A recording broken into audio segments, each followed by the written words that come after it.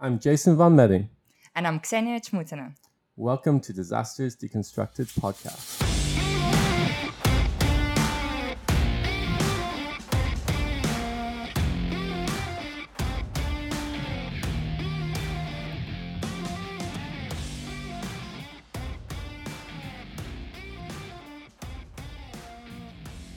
So, welcome back, everybody, to Disasters Deconstructed. We're so happy that you've joined us again today. And so today we have something different again for you guys. We're going to speak to a researcher who is doing a lot of work around storytelling, but specifically looking at representation and hidden narratives and voices. And I think it'll be a really great episode that hopefully we'll all learn a lot. So today with us we've got Gemma So. Gemma is a development geographer based at the Humanitarian and Conflict Response Institute in the University of Manchester. She's a social scientist working at the intersection of development studies, disaster studies, and media sociology. And most importantly, Gemma is a master extraordinaire of research communication. Welcome, Gemma. Thank you. That was I wasn't expecting to be called an extraordinaire, but I'll take it. Thank you. Yeah, thanks for being with us, Gemma. We are such fans of your work on this podcast, and we're so excited that you're able to join us today.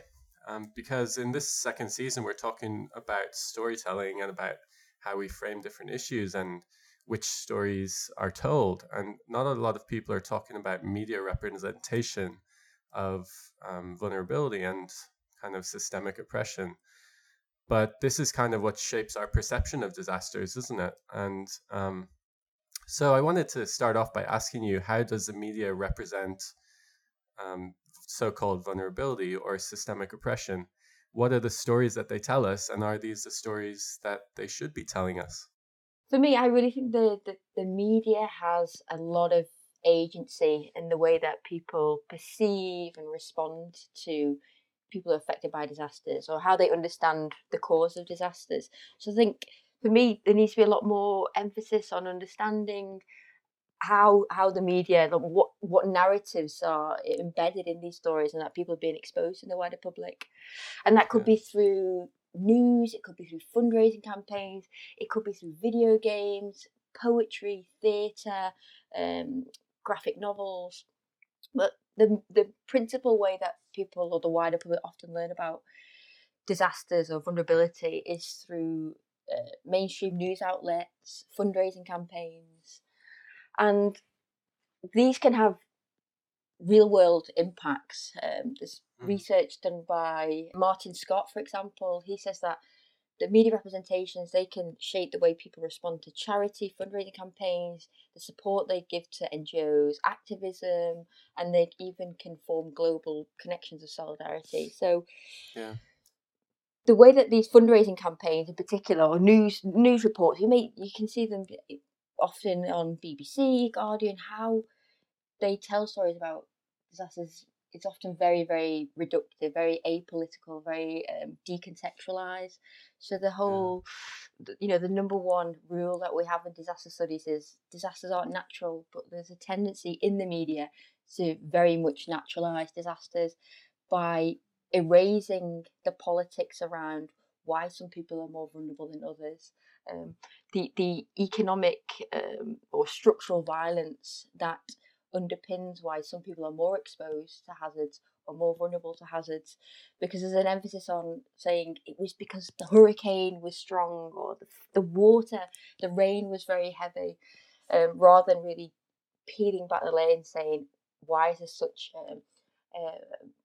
why is it some people are more disproportionately exposed to hazards than the other. And then another thing is that the media often really dehumanizes people in terms of just focusing on the raw suffering of people, which I'm not saying is not important. That is a story to be told, but there's a tendency to represent people affected by disasters, particularly in the global south, as having no agency, as having no voice. There's a tendency to not really identify people in terms of their names or their history, their personalities, their experiences, rather the camera just focuses on them from afar, and you see a news reporter reporting on them rather than perhaps speaking to those who've been affected. So there's a tendency to really homogenize people and have this blanket representation of everybody having the same experience. And for me, I mean, it's a personal annoyance, but you'll probably know some Hurricane Irma, if you remember, from 2017, and you see Hurricane Dorian which hit the Bahamas too.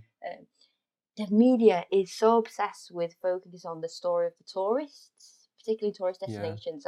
So it's the tourists they can't get home, they're stuck, they're stranded, the flights have been delayed, rather than shifting the gaze towards people who've lost their lives, livelihoods, their houses have been destroyed. There's it's obscenely distorted in whose stories get told in those such situations. And a lot of people have been saying as well about the way that the bushfires in Australia have been reported, that the amount of publicity that the bushfires in Australia have received in comparison to the floods in East Africa last year received few news reports, and it shows this like racialized bias over who is worthy of more airtime, basically, which I think is really problematic. And then just a third point is that the way that the stories are told, it tends to be the outsiders who are telling the stories, who have the microphone, so to speak, or the stage, rather than the stories being told from the people who are affected, who are on the front lines, so to speak. So really questions still need to be answered in terms of who is the one telling the story, who is the one being given the agency and control over how stories are told and who they're told to, and what mediums are used to tell them, whether video games or news reports.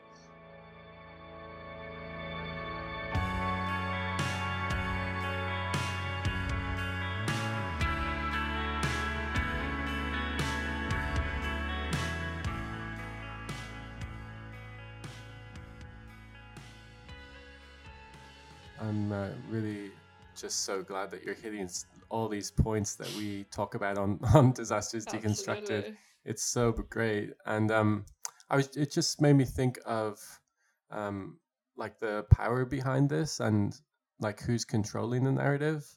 And it brings to mind an example from the bushfires that you mentioned, where the Prime Minister Scott Morrison has been very careful in blaming nature, right? Yeah. You've probably seen this.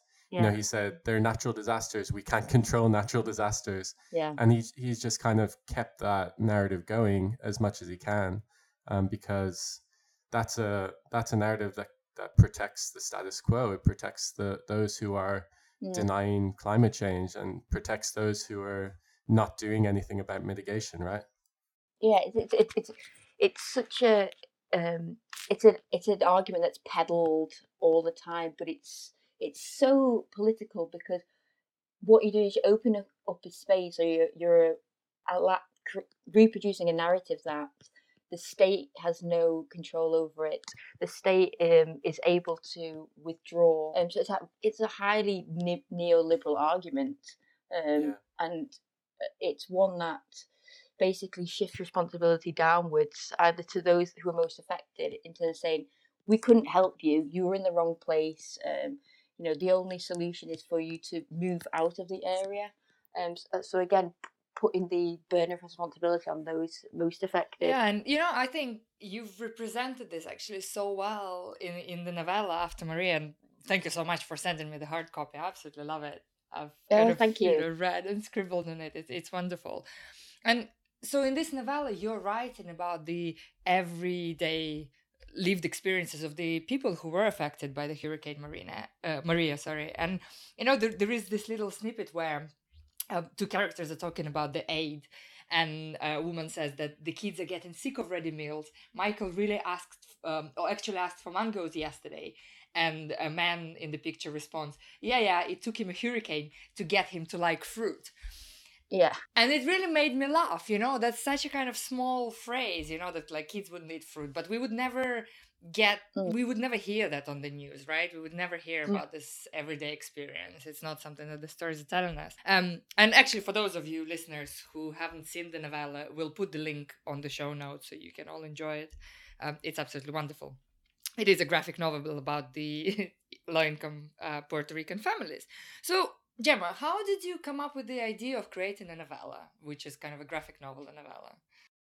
I read a lot of graphic novels actually, so I find them amazing for communicating really complex ideas in really engaging ways. So there's so many graphic novels out there that you can read. You can learn about the Holocaust, the civil rights movement, Marxism. So I was already aware that graphic novels, the technology or form of them allows you to learn complex ideas. And then graphic illustration, if we think of that as a way of storytelling, it allows you to really focus on particular characters, particular individuals. You get to develop these 3D characters with names, personalities, experiences. Particularly because in graphic illustration, comics or graphic novellas, you tend to have a protagonist, and that's what you'll see in the After Maria comic. Is that there's a character, Natalia, and her family who surround her, but you get to know a lot about her personality. I mean, that for me was number one in this. Was instead of having these really dehumanizing representations of people affected by disasters, well, you don't even know their name, you don't even know their personalities, their humor, to try and bring through those very insignificant but moments where you get to see their personalities, where they joke with one another, where they maybe get angry, where maybe they share like an intimate moment with each other. So that was one of the main reasons for the novella. And also with graphic illustration, the person who reads it isn't just being force-fed information. So it's not, you're not learning to this very didactic way of, here is the idea, take it at face value like you would in a textbook. With graphic illustration, you read, you look at the images, and you bring what background knowledge you already have about gender or vulnerability or resilience or urban context, and you're able to use that knowledge to unpack the ideas. So it's really it's having to be an active way of learning. So in that, not to get all pedagogical on you, but the active way of learning is more effective. So it can have a more deeper learning. And then just building on what I said before about a more nuanced understanding of the politics around disasters. It's not something that I went really in depth in the novella, but I brought in ideas of the institutional capacity of local government, the inadequacy of aid response, the disproportionate effects of the hurricane on different people depending on identity. So just trying to add a bit more nuance and context than simplified ideas that you see in news reports.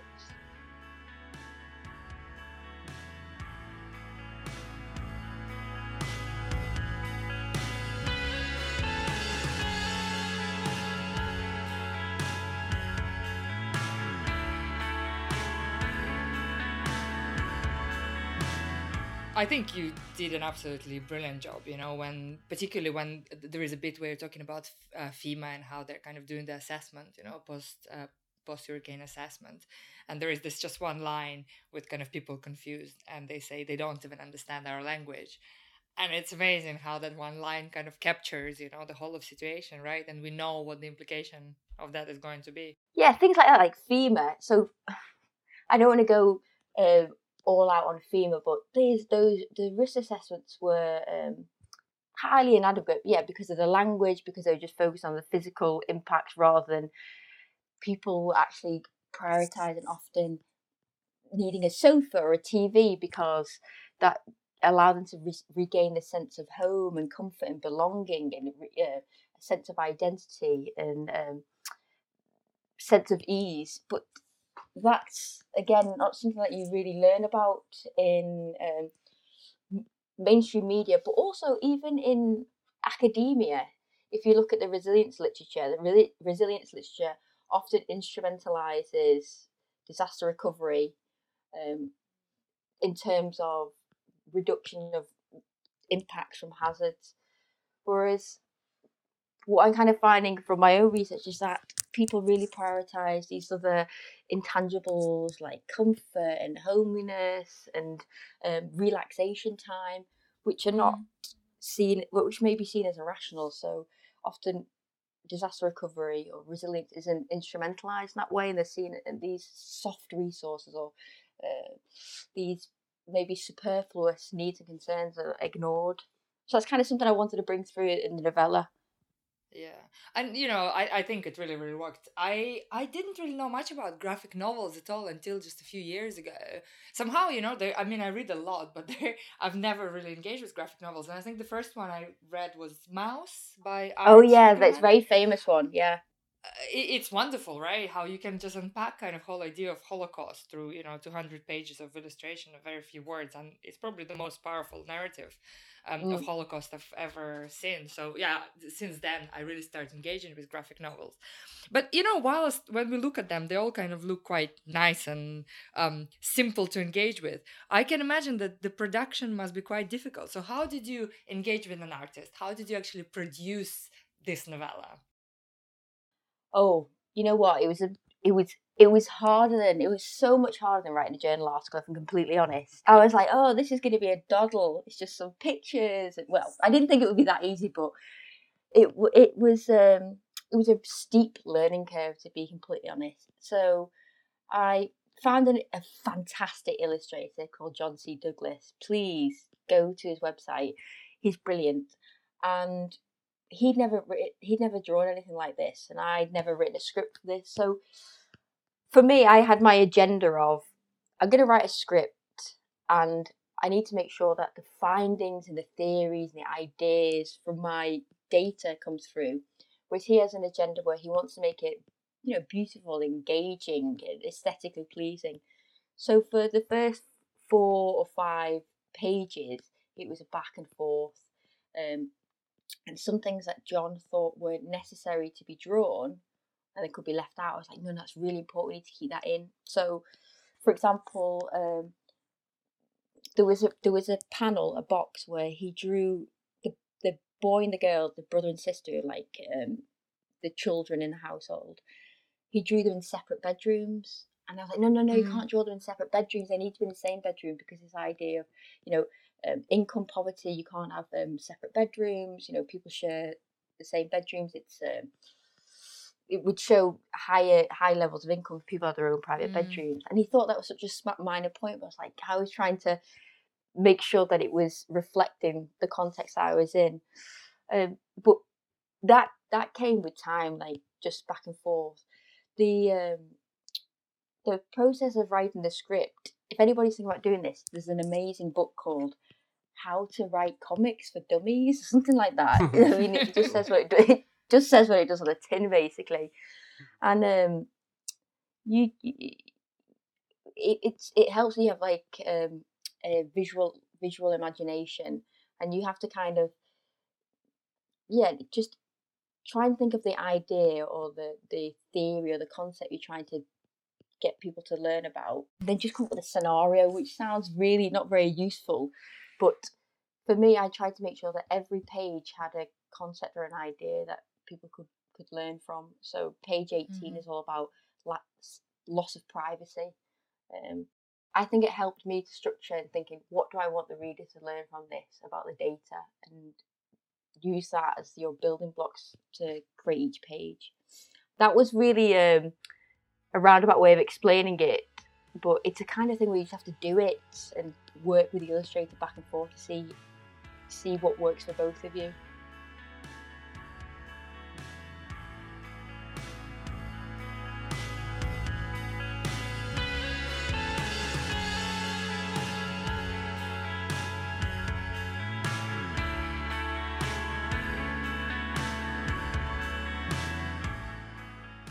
So a big part of this, Gemma, is obviously about communicating with different audiences in different ways. And I know, like Ksenia and me, you're obviously very passionate about communicating to non-academic audiences in ways they can understand and are compelled by.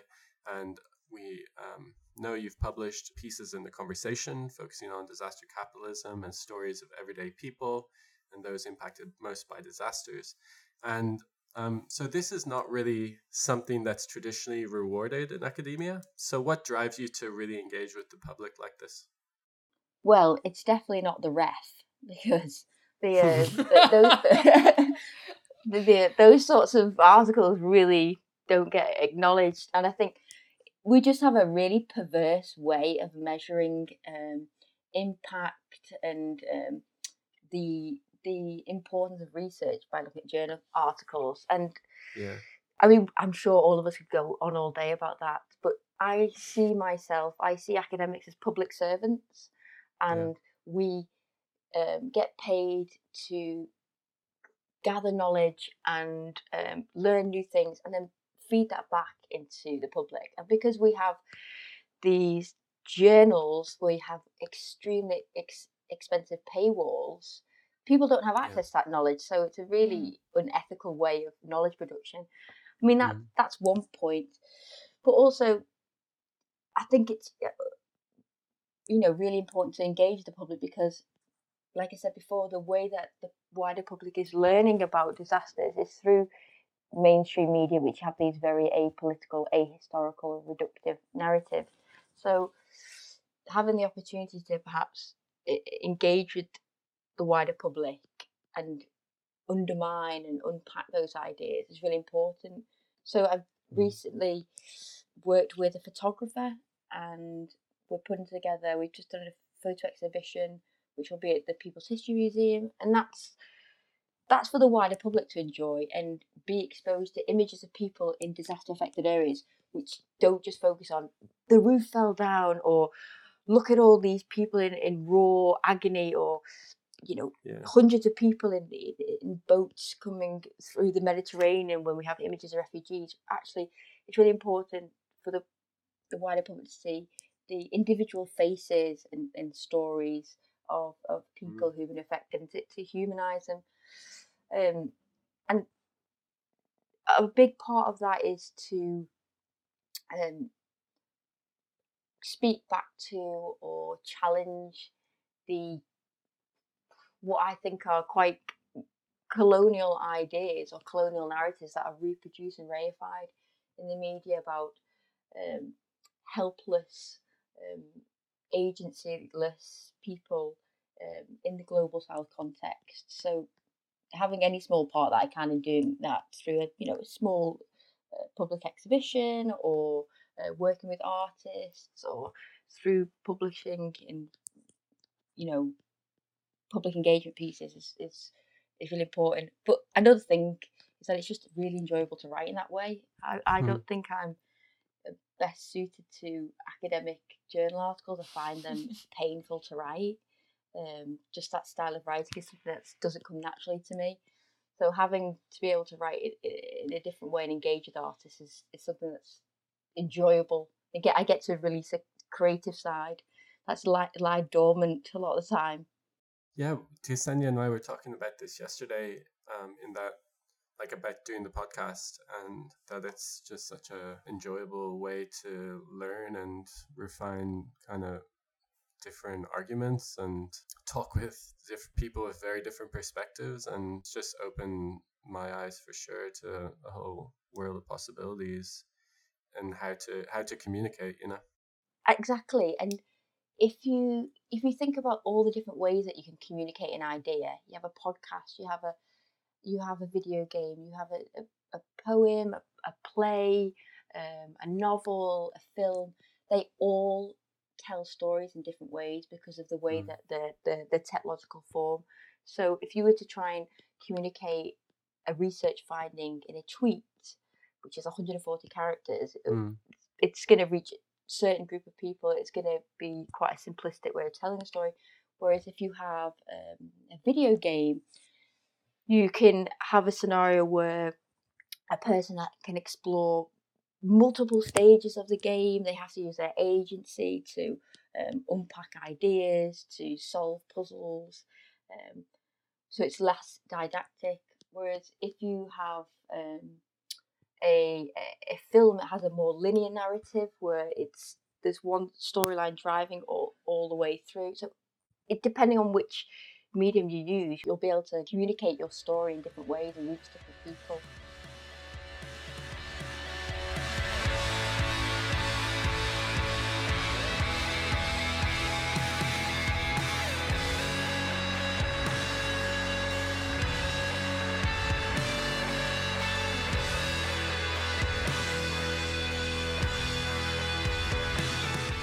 Yeah, and so you're working with artists quite a lot, right? From what I understand.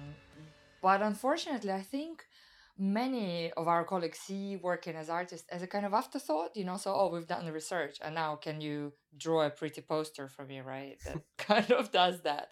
Yeah. Um, I've been called that Xenia and her eclectic bunch, because I try to work with artists quite a lot. Oh yeah. And it was not a compliment, let's put it that way.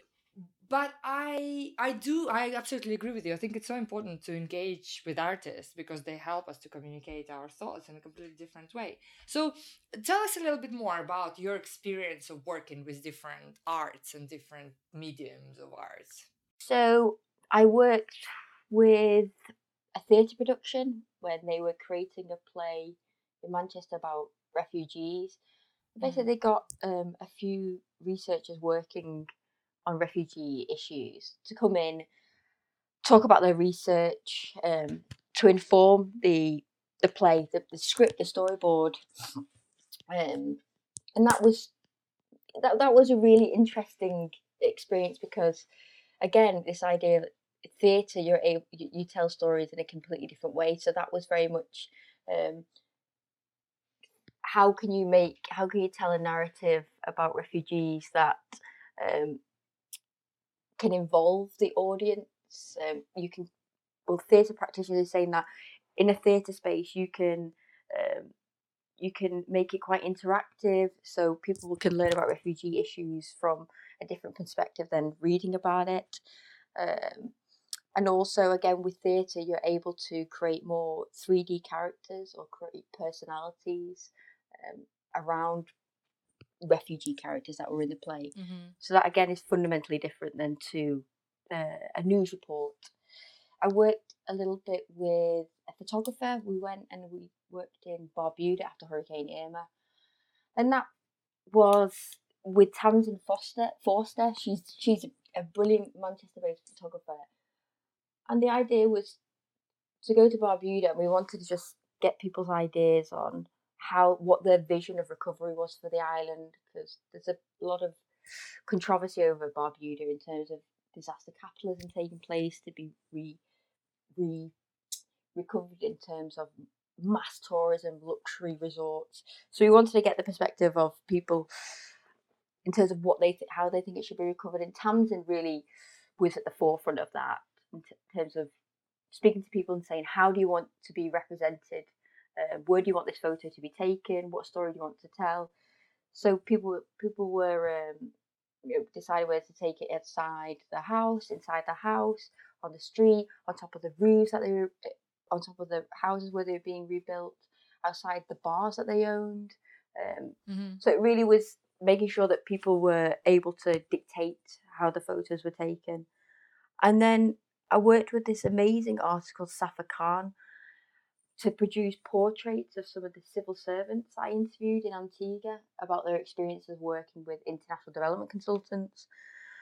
And that the idea around that really was to give again an identity to the people behind the scenes, the bureaucrats behind the scenes, because a lot of times we just think that policies get made rather than knowing who are the individuals who are working on the nuts and bolts of policies.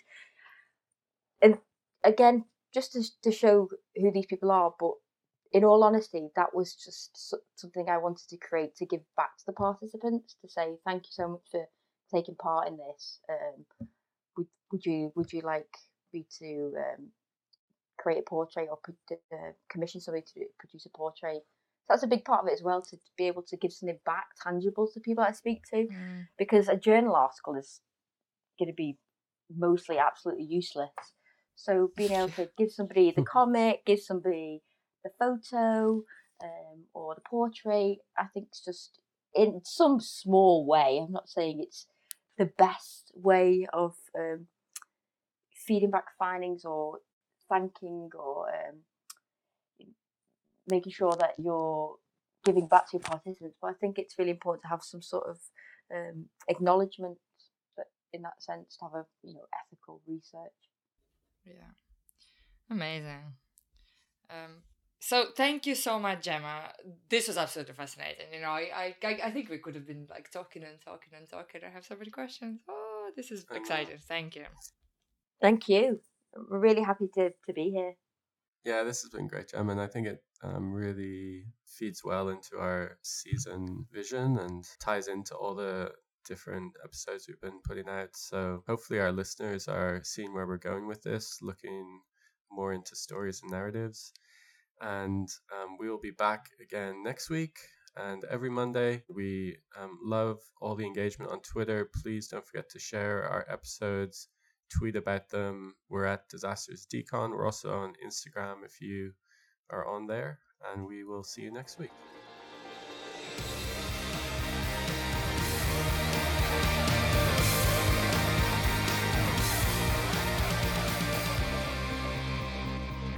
You've been listening to Ksenia, Jason and me, Gemma Sue, on Disasters Deconstructed podcast.